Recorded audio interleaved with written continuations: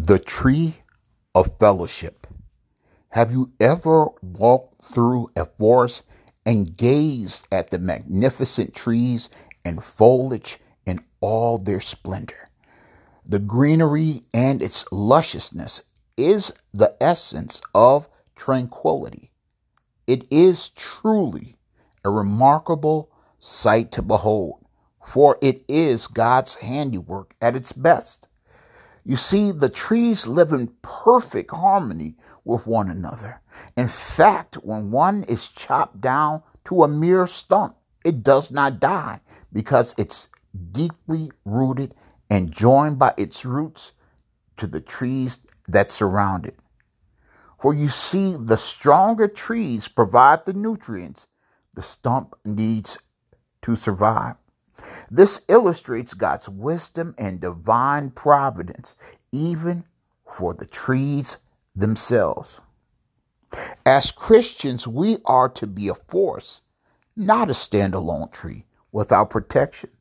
For the stronger members of the Christian body, whose leaves reach the top of the canopy to absorb the rich sunlight and nutrients required to survive, are to share their spiritual bounty with those who are weaker in the faith.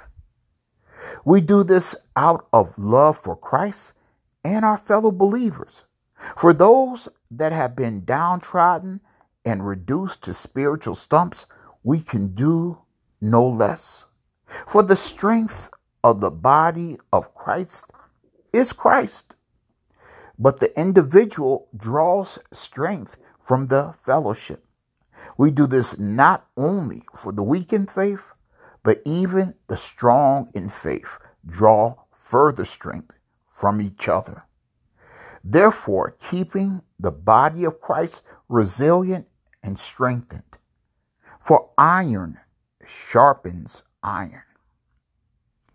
If trees were designed and created by the Heavenly Father without the ability to reason, and without souls, should we who have been endowed by the Creator with mind, body, and spirit do any less?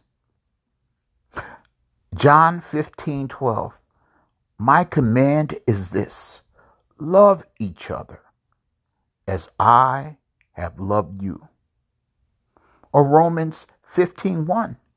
We who are strong ought to bear with the failings of the weak, and not to please ourselves. In this life of trials and tribulations, as Christians, we will find ourselves at different times playing both positions.